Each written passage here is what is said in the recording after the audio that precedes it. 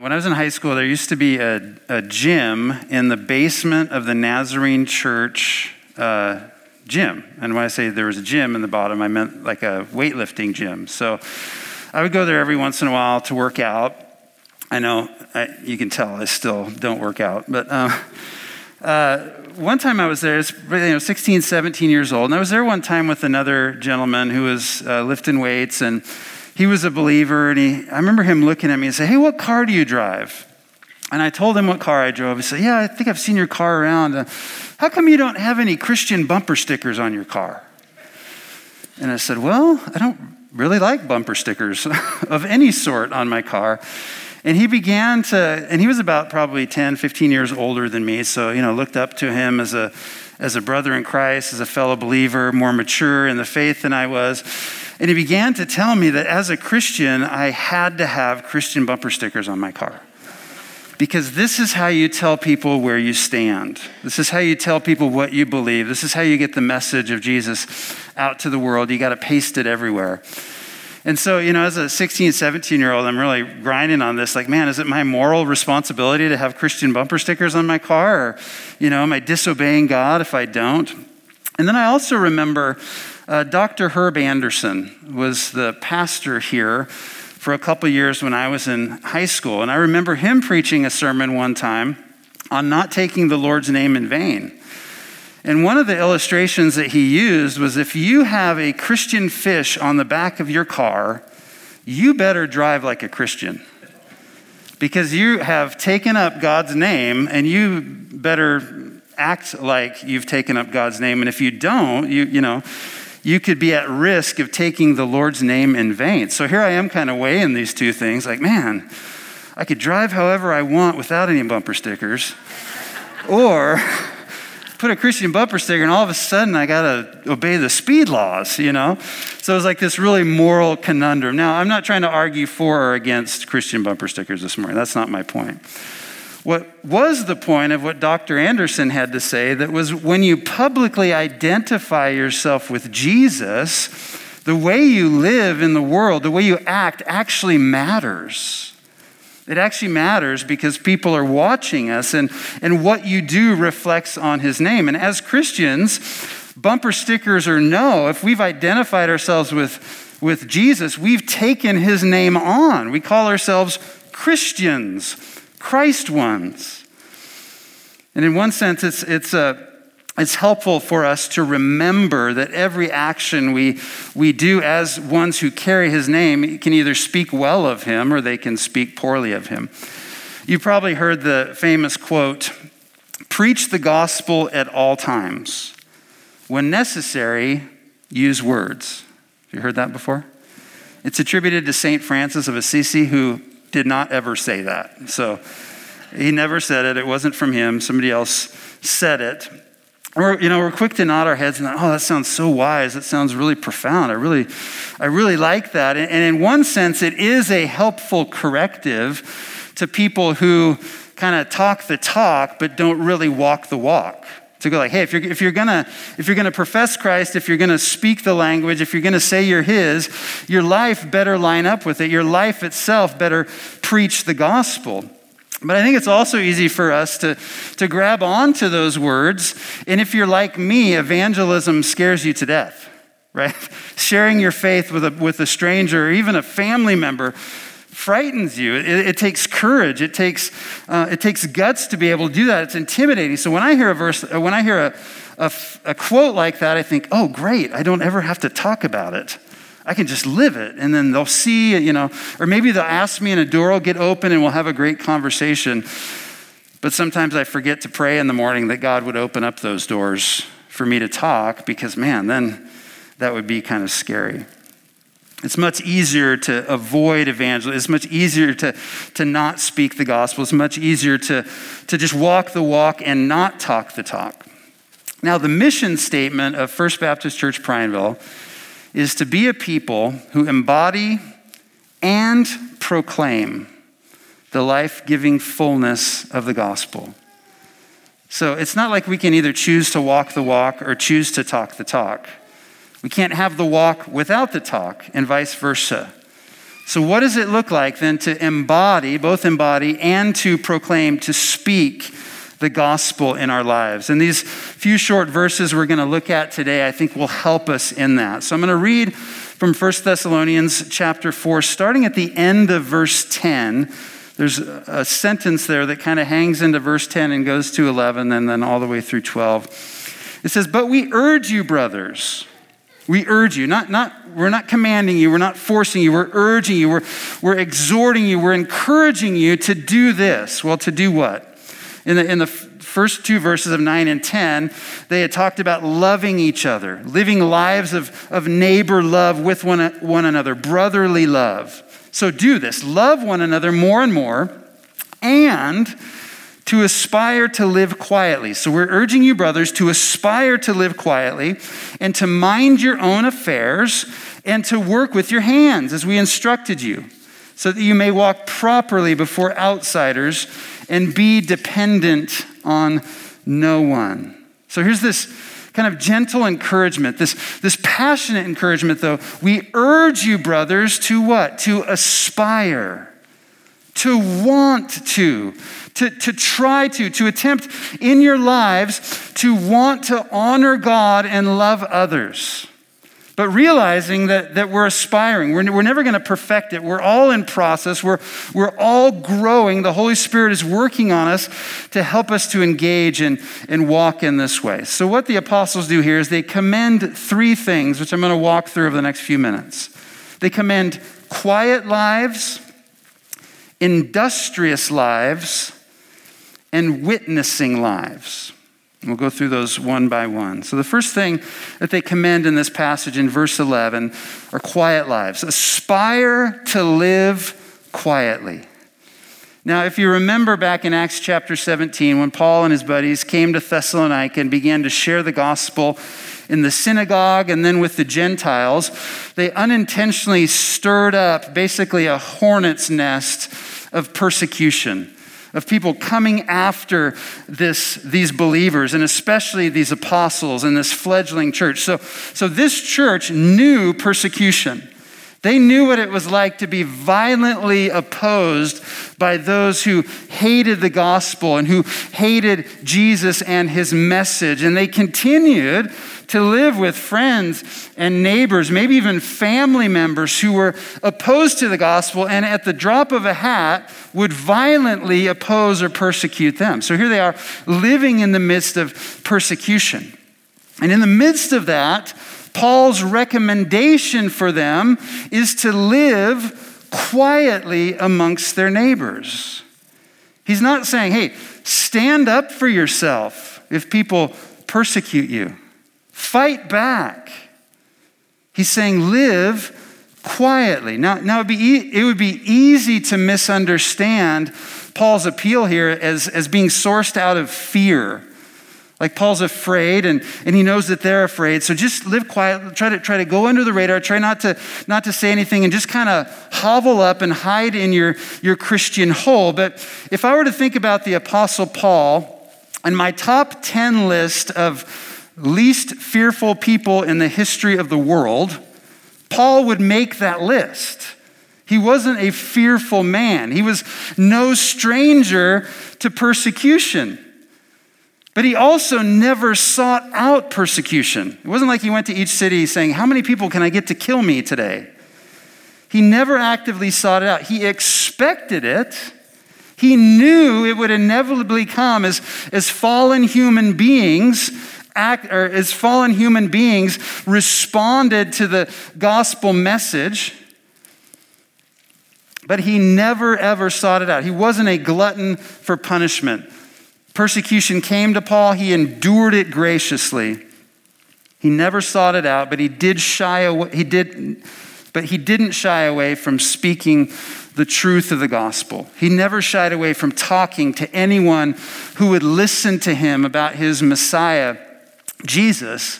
And he would always even respond to those who attack the message. So I don't think he's commanding believers. I can't even imagine that he would command believers to shy away from speaking the truth of the gospel.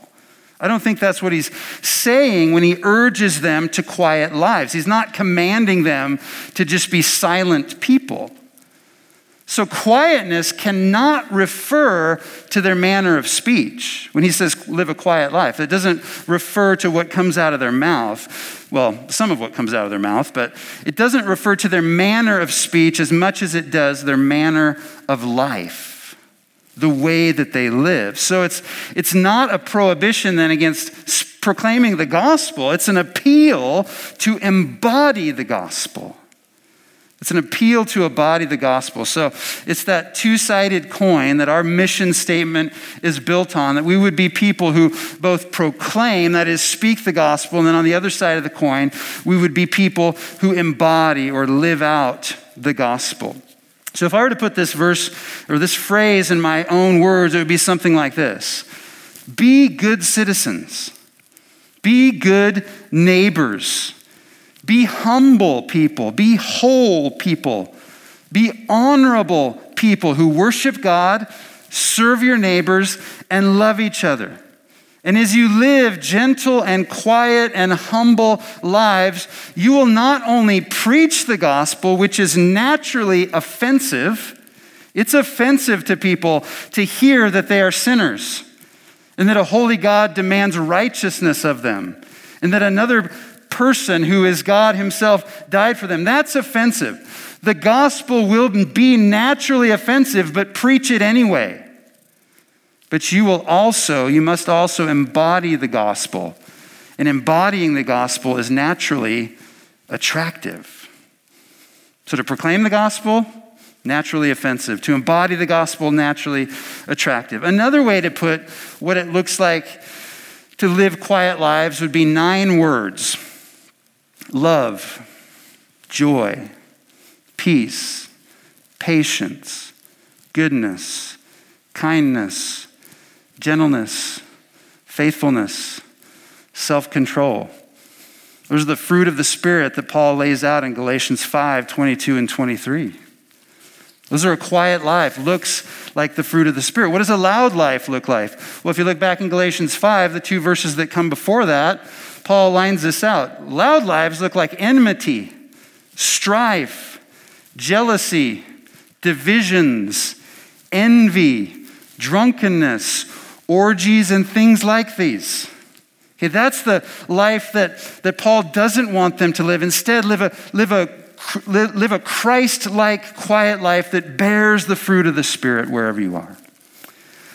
Secondly, Paul urges us to industrious lives. So again, verse 11, it says, to mind your own affairs, to work with your hands, and be dependent, in verse 12, be dependent on no one. So now he's specifically lining out, here's what a quiet life should look like for you Thessalonians, for you believers. It should look like a life of industrious responsibility. And to mind your own affairs simply means being responsible for your own life, to take care of the things that you're responsible to take care of. Don't be nosy. Be busy, but don't be a busybody or a gossip.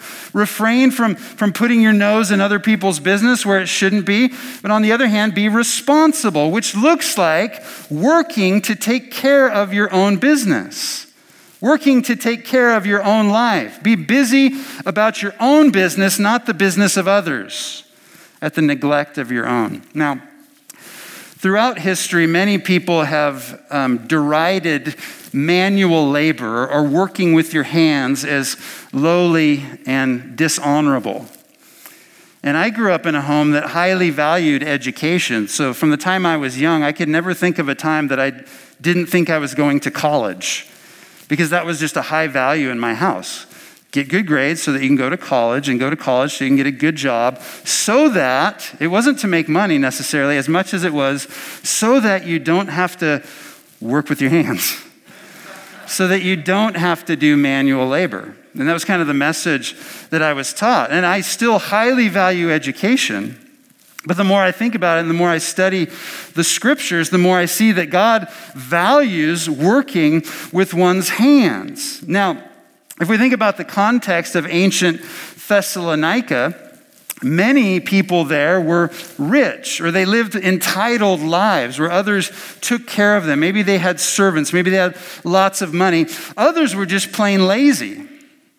Okay, so working with your hands was an unthinkable form of survival. It was beneath them. Some of them probably would have rather starved than actually had to ruin their manicures to do anything. Okay, so an injunction from Paul and these guys here to work with your own hands would even be shameful to some of them. How could I stoop so low as to work with my own hands? But like I just said, a biblical worldview sees working with your own hands, whether it be manual labor or craftsmanship or some other kind of trade, this is a God-created honor. God has given you your hands. Use them. Use them to produce. Use them to feed yourself. Use them to take care of yourself. It's a gift of God. And we know that work is difficult. That started back in Genesis 3. With the fall and the curse, work became difficult. It became difficult to work with our hands and produce from the ground what we need to take care of us. But the creation reality is that God created work before the fall. He created labor before the fall. He created us to create and produce. He didn't make Adam and Eve to sit back and relax in the garden and just not do any work. He told them, work the garden and keep it. So working with your hands is an honorable thing in the sight of God. To see your God-given abilities to take care of your own needs and use them rather than being dependent on the work of others is much more honorable than being an able-bodied individual who unduly lives off the generosity of others. Now, in this church, there were also likely individuals who lived in poverty. They were just poor people. They had nothing. They didn't have jobs. Perhaps they couldn't work for some reason. Perhaps some of them were widows who had lost husbands and sons and didn't have anyone to take care of them. And they needed the generosity of others to support them. And in the church, there were probably poor people who had come to the church or been attracted to the church because of the ethic of neighbor love that Christ has taught us to. Love your neighbor as yourself. And so the church was the most generous community in this community, in this city. And in the church, they'd found not only Jesus himself, but they'd also discovered this new family of brothers and sisters who were living out this creed of loving each other. And who wouldn't be attracted by that? I'm needy, I'm coming in, and man, these people are sharing their stuff with me. Like I'm their brother, like I'm their sister, like I'm their family. And that's a beautiful picture of community, but we know that even with the best of intentions, benevolence, generosity, handouts can easily be twisted by our fallen hearts to turn into entitlement really quickly. And so radical generosity in the church had possibly, in this context, turned into like a spigot of free stuff. Wow, this community is really generous. If I just turn the spigot, I can get whatever I want, fill up my cup, and have what I need. And so they had this abundance of people who were just idle, who weren't working, who were just kind of depending on the generosity of others. And they had this environment, which I think we find in every human being. We're either a giver or we're a taker. And you can come into the church and you can either be a giver or a taker. And Paul's exhortation is that every Christian be a giver rather than a taker. Rather than someone who just comes and grasps and get all they need but is never willing to give. Now, I do think you can be a giver and a receiver at the same time. Because many of us want to be, I'm never going to ask for help.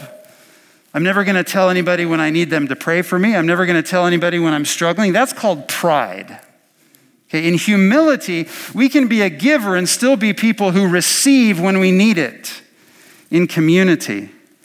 But Christian humility moves us not only to ask for help, but also not to take it when I don't need to. So givers can be receivers, but we should never be takers. And that's on all of us to figure out how we relate to our brothers and sisters. Am I a giver? Am I a taker?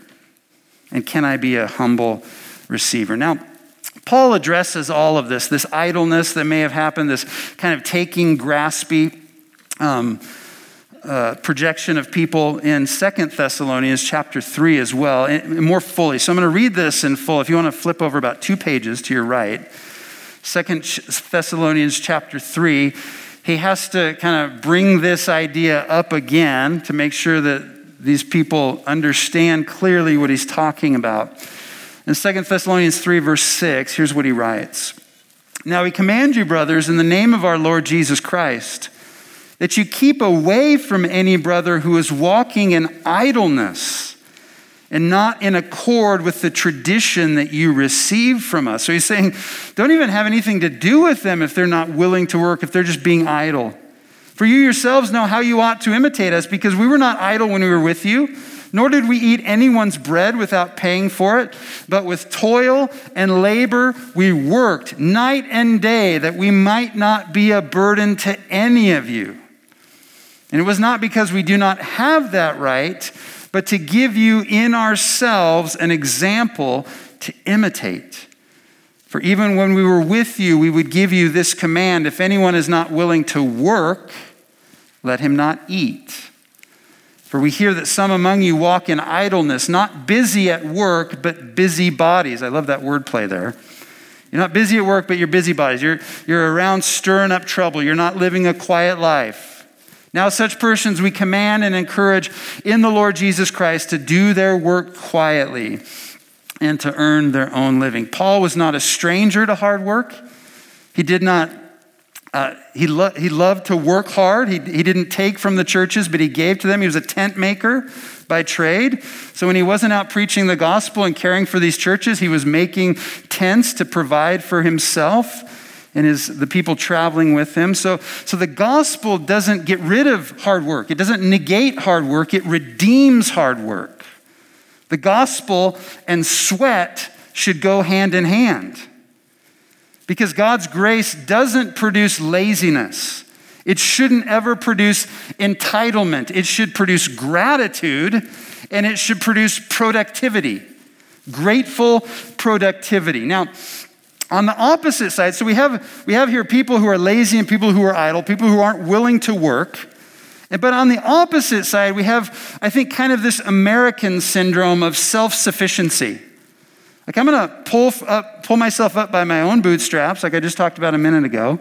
I'm going to kind of go the self-sufficient Lone Ranger kind of way and always provide for myself, never take any help from anyone. I'm not going to ask for help even when I need it. But being in the gospel and working hard doesn't mean that we won't ask for help when we need it. And it also means that we won't shut our hearts off to those who do need help, truly need help. Because we can go, well, you're just being lazy. Those people are just being lazy. We're not going to help them. That we wouldn't shut our hearts off to them. So we each of us have to pay attention to ourselves and our own hearts in this area. Because as Americans, we tend to go one of these two ways. On the one hand, we're self-sufficient. We never depend on anyone else. And in this case, we don't need grace because we can make it on our own. When you're self-sufficient, you're telling God, I don't need your grace. I can do it. And on the other hand, we're tempted to live entitled lives. And in this case, we exploit grace. And we allow our laziness and entitlement to win the day. So we have to figure out where we stand. And the end result of this should be that we all that we live grace-filled, industrious, responsible lives reflecting Jesus. Or we can live entitled, lazy lives, or we can live self-sufficient lives. And those lives reflect poorly on a watching world, which brings us really into our next and final piece here, that we should be living witnessing lives that are witness to the world that's watching about who Christ is. So to live quiet lives and industrious lives really have as their goal, we see this phrase here in verse 12 of chapter 4, to walk properly before outsiders. To walk properly before outsiders. As I said earlier, the world's watching us. If you're a believer, if you're a follower of Jesus, if you identify yourself as a Christian, the world is watching you. And the world is watching the church. And so my question is, are we telling an accurate story about Jesus or not? Are you telling an accurate story with your life? Is this church telling an accurate story of the life of Jesus with how we live? Now, I realize that on the one hand, we shouldn't care what the world thinks, right?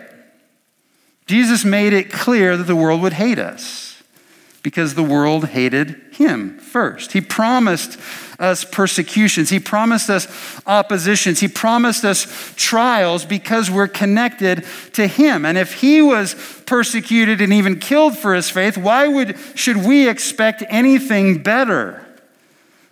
So in this regard, we live in a world and a culture that's quickly moving to secularity. They're quickly moving away from anything having to do with God, from a detachment just from a fundamental belief in the spiritual realm and of God in particular. But more than this, as our culture moves that way towards secularity, it's not just a non-Christian culture. We're actually moving into an anti-Christian culture. That's where our culture is going. And friends, that's the same culture that these Thessalonians were living in. The same exact thing. So we're not very far from them, so these words should be poignant for us. As the world is hostile to the gospel, as it's hostile to those who hold to it, persecution and opposition should not come as a surprise to us. As the Apostle Peter said, "Beloved, do not be surprised at the fiery trial when it comes upon you to test you as though something strange were happening to you." This isn't a surprise. It shouldn't be something that shocks us because the gospel is repugnant to an unbelieving world. And the church will receive bad press no matter what we do. The gospel itself will always be offensive to fallen human beings. It was offensive at one point to every single one of us until God broke through and gave us light and helped us to see and believe the beauty of Jesus. Now, some of you are even there where the gospel is offensive to you even now. Now, as believers, we're responsible to take care that it's the gospel that's offensive, not we who are offensive. The appeal in these verses is not towards necessarily right belief or right proclamation. It's towards right behavior. It's towards living lives that look like Jesus in the midst of a world that is hostile and watching. And this right living, this walking properly towards outsiders looks like quiet, industrious lives that overflow with the fruit of the Spirit: love, joy, peace, patience, goodness, kindness, gentleness, faithfulness, and self-control. So the gospel will naturally offend. It doesn't need any help from you. It doesn't need any help from me to offend anybody. But the gospel will also naturally attract, and the way that we live our lives will be one of its best advertisements at your workplace, at your school, wherever you happen to be, in your neighborhood, in your family. So we can never be disciples whose actions dishonor our King. We must make sure that our friends and neighbors and coworkers and relatives and others who are watching cannot lay the reason for their unbelief at our feet based on the way that we live. Okay, but how do we do this? Let me just give you 3 quick things. First, we must proclaim the gospel. So these verses, because they implore us, they urge us to live quiet and industrious witnessing lives. They don't give us the option to not speak the gospel. They don't give us the option to not witness to Jesus' beautiful redemption love. They don't give us the option not to point to him. Because if we know him, if we love him, if he saved us, we should have nothing better to talk about than the love of our Savior. We must speak, proclaim the gospel. And if you're afraid to do it, pray for courage. Ask God for opportunity, for open doors. Take somebody with you. Don't go alone. Take somebody with you, another brother or sister to proclaim with you, to speak the gospel. But we also must embody the gospel, and that's really what these verses are about. And to embody the gospel, we have to live in community. Because when we live isolated lives, when we cut ourselves off from other believers, we're more prone to the attacks of the devil. We're more prone to allowing sin to creep into our lives unchecked and cause our lives to be lives that don't reflect who Jesus is. As believers, we have to live in community with other believers who know us, who will hold us accountable, and we must ask for help. And when I say ask for help, I mean ask for prayer. Ask for brothers and sisters to hold you accountable, to embody the gospel, to live lives of witness. And also, we should be praying for each other. And then finally, the final thing is depend on grace. This is not something we can do on our own, only with the help of the Spirit that Jesus has sent us, that he has given to us, who indwells us and empowers us and is changing us to be more like Jesus. It's only with the help of the Holy Spirit that we can begin to partner and work with God to become more like Jesus, to become more sanctified, to embody and to live lives that look more and more like him. So we must depend on grace. This is not something we can do on our own. Will you pray with me?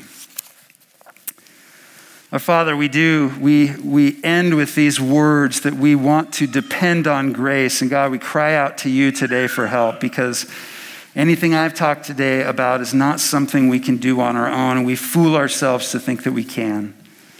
So just as we needed your grace to save us, we continue to need your grace to make us holy. So Father, teach us to work, but not on our own power. Father, not with our own intelligence, not with our own wisdom. Teach us to work hard by the strength that the Holy Spirit gives us. And so, Holy Spirit, we ask you for help. We ask you to come and fill us and renew us and change us. God, that we might live quiet and industrious lives, that you might bear and produce fruit in us, that when the world looks at us, God, when the world looks at us as individuals, when the world looks at this church, that they see a community of people who love you and love each other and will lay down our lives for this world. Father, teach us what it means to abide in Jesus, who is the vine and we are the branches, and only through him might we bear fruit. So may we abide in him even more this week. Lord, we pray all these things in your name. Amen.